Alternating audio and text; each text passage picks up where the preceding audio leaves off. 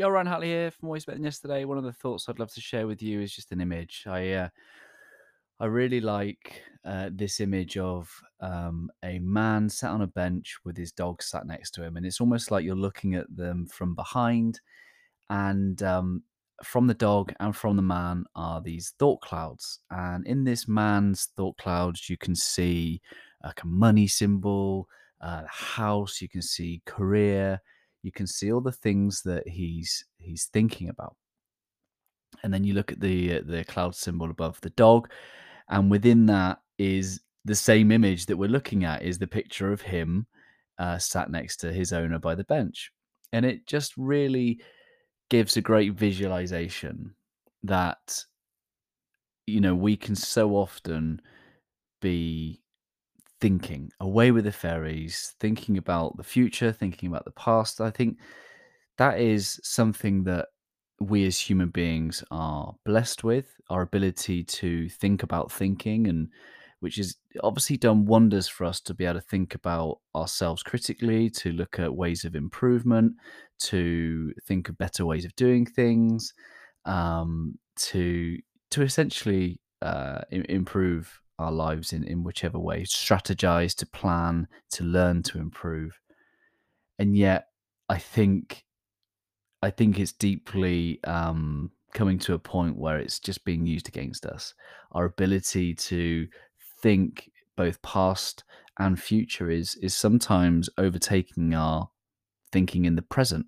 That image of him thinking about the tasks he's got to do, the money he's still got to get, or the bills that he's got to pay, it's taking him away from that present moment, which in that moment, everything is fine. Everything is good. There's probably many, many things in that image for that man to be grateful for. There's the loving companion sat to his side who knows, who absolutely knows the present moment. And I think that's what meditation, that's what being still kind of does to us, is it calms the heart. It brings us back to the present moment. We come out of our minds and all is well. We get back to our heart connection, this oneness, this we lack nothing. There's nothing that we need to do. There's nothing we need to have. We simply can come to the world being. And I think this is the great thing about being a dog. So often we're like, oh, is it boring being a dog? I've definitely thought that. How can, but they don't have this prefrontal cortex of what it means to be human. They don't have this rational analytical brain.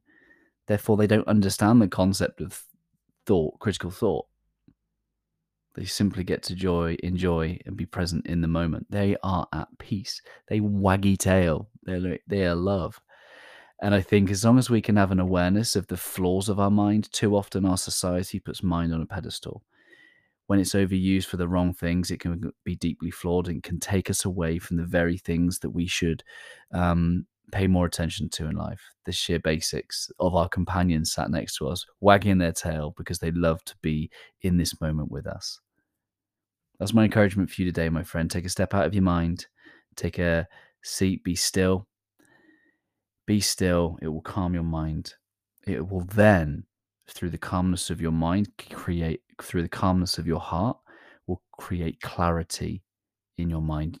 It's like that old analogy. You can't see your reflection in a moving river. It's the ripples. You can't, it stops you from being able to see clearly. Be still, let the clarity come. Hope this has helped in some way. Go and be still. Don't put your mind on a pedestal. Use it for the great gift that it has given you, which is the ability to think critically, to learn, to grow, to improve, but never at the expense of the present.